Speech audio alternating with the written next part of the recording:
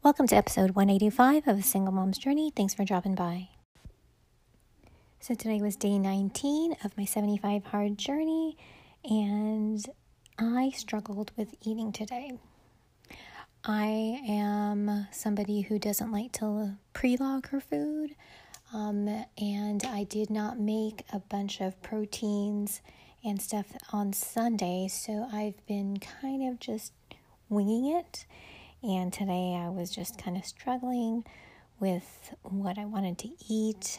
And I don't know about you, but sometimes if I wait too long to eat, then my hunger cues go away. And then I end up being starving like hours later and really wanting to eat like immediately. So that's what happened today because I kept on putting it off because I just was not in the mood to prepare anything. And then I had to prepare something. So luckily for me, I do have certain things in my freezer that are easily cooked, not packaged stuff. I have like those single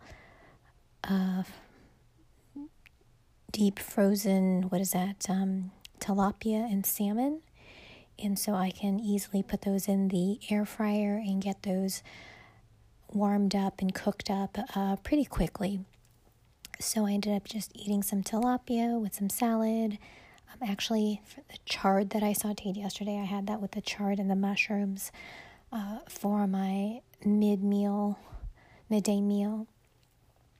And so some days you just struggle with your food. And I'm trying not to pre-log a bunch of food because I want to kind of do things intuitively and try to hit my macros in that way. But I'm thinking I need to at least log one meal in that I totally want to eat for the day. So then I can like play around with my other meals for the day. Like maybe one meal like breakfast, log that every day just so that I have a baseline. And then, the rest of the day I could just play around with. But yeah, so I think I'm going to try that. Going forward for the next few days at least. But my workouts were good. I did struggle with lower body day today also. It called for a barbell, and trying to get that on my hips for hip thrusts. Since I don't have any kind of a rack or anything, it's kind of like I have to work it off from the ground and put it on my hips. And that's really hard, especially if I want to go heavy. I can't because I have to use my upper body strength to get it up on my hips and not, slam it onto my hips. I have to put it on pretty gently so I don't hurt myself. And what I also was thinking is that I need a hip thrust, what are those padding things? Oh, because I'm using a yoga mat, one of those thin yoga mats folded over multiple times, but it's still, you can feel the pressure because it's not really thick at all, and it's kind of uneven because you fold it over, and when you try to put the barbell on your hips, it sometimes kind of gets all messed up, and so that's what I was struggling with today. But I did increase in my weight. I did do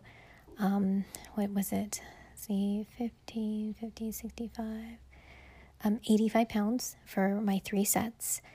And so that was really good. I really kept my body under tension longer, so I really felt it in the under part of my bottom, the back muscle there. So that was really good because that's a hard place for me to hit and really work on a regular basis. But yeah, so today's struggle was food, and that, when you get hungry, that affects your mood. So I was kind of just trying to stay away from my son today because I was not in the best of moods. Plus we had lots of struggles at work today, so that added to the tension in my brain. So that's probably why I wasn't hungry, because I was all tensed up inside because work wasn't going well today. But it all balanced out in the end. And I ended up completing all my tasks, as well as spending some time with my son, chatting. And that's what's important.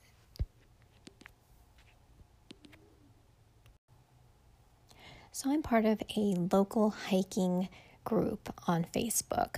One of my friends who got me into hiking actually started the group, and he and his girlfriend run it. And they moderate it. People go out on hikes. People get together and hike. They schedule events. I haven't been hiking that much this season because of COVID and everything. I just don't want to be around people that I don't know. And so that's my kind of thing. I just want to keep my bubble small. And so what happened on Sunday morning was really very interesting because my friend's girlfriend posted and asked if anyone knew a certain hiker who was very active, and said if anyone knew what trail he had hiked on Saturday. Mind you, she posted this early Sunday morning, and people were like, well, why? What's going on? Why? What's going on? Well, it turns out he was missing. He had said to his brother that he was going hiking and he would be home at such and such time on Saturday. Well, he never showed up. And so his brother ended up filing a missing persons report on Sunday. And, we were all concerned. And it turns out that he actually was hiking with another gal who was a part of the group, and she was missing too. And as time went on, we found out, her car had been found at one of the trailheads, like on the east side of town, and search and rescue was called in, and luckily he and the gal hiked out. So they, turns out, spent the night on the trail. And so it's winter here in Arizona. There's no snow, but it does get down into the 30s at night. So it's cold. And so we were all concerned that what their condition was. Well, thank goodness. The two of them were together. They did run out of water. They did not have any food, but they did run into some campers out there, and they ended up spending the night with the campers. The campers had enough for themselves, but they did share a Mylar blanket and a granola bar with each of them, and gave them some water. But they were cold because they only had one little Mylar sheet, and they didn't have sufficient clothing. So they had started a fire and everything, but they ended up basically kind of sleeping, but not really for that night, and walked out with the campers the next day, Sunday. And when they got to the trailhead, they saw all these people, and they're like, oh, they're looking for us, and there were other people from the hiking group there, and they had all these messages because both their phones had run out of battery already by the time they were basically classified as missing. Their batteries ran out in the early evening, so they had no signal and their batteries had run out. So they could not get any messages, and so thankfully they were found safe. But yeah, it was just a reminder for all of us, and for anybody who hikes really, to always make sure that there's somebody who is not with you hiking, like a close family friend, who knows where you're going, what trailhead you're going to, the people you're with, what time you expect to be back.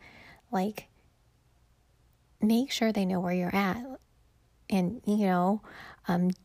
make it a regular thing, hey, so-and-so, I'm going to be at this place, this is where I'm going, this is what time I expect to be back. I'll text you when I'm in my car. And so just text the person, let them know, you're safe and you're finished.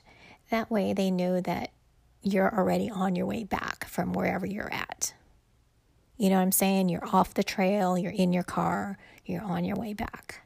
And just make it a regular habit because, I mean, seriously, if these two hikers had not run into these campers, they would have been SOL. Like, totally. Like, they didn't have any water left. They had no food left. They had no safety equipment with them.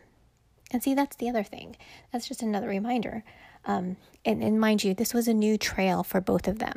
And they didn't bring extra water. They didn't bring extra snacks. They didn't bring extra clothes or anything. Just a reminder to have, like, safety gear with you. Like, an extra layer, some extra food, some extra water, like a whistle, gloves and, like a beanie, something that you can layer that doesn't weigh a lot. The Mylar little sheets, even a plastic garbage bag. That way you could like put your head through and at least you're somewhat insulated. It's not going to be like a whole lot, but at least you can retain some heat, body heat within that plastic bag. They have lots of safety packets like on Amazon or like Costco, where you can have like camping supplies, like something to start a fire, a little like knife, first aid kit, those kind of things.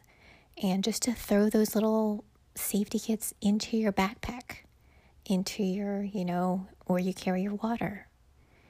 Because it's important for you to stay safe, because these two, they're experienced hikers, but they just, didn't think of it. Like they started out early enough and they thought they'd be back and they weren't. So just always think of safety, guys, because one wrong turn, can turn in a big mess like these guys. And like I said, they were blessed enough to run into these two campers. Like somebody was watching out for them.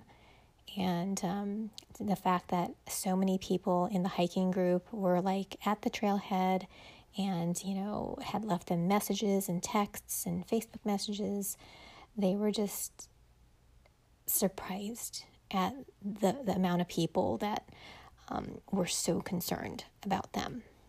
Anyway, guys, stay safe. Always text somebody, where you're going to be and when you return, because safety is key. Alrighty, guys, I'll talk to you later.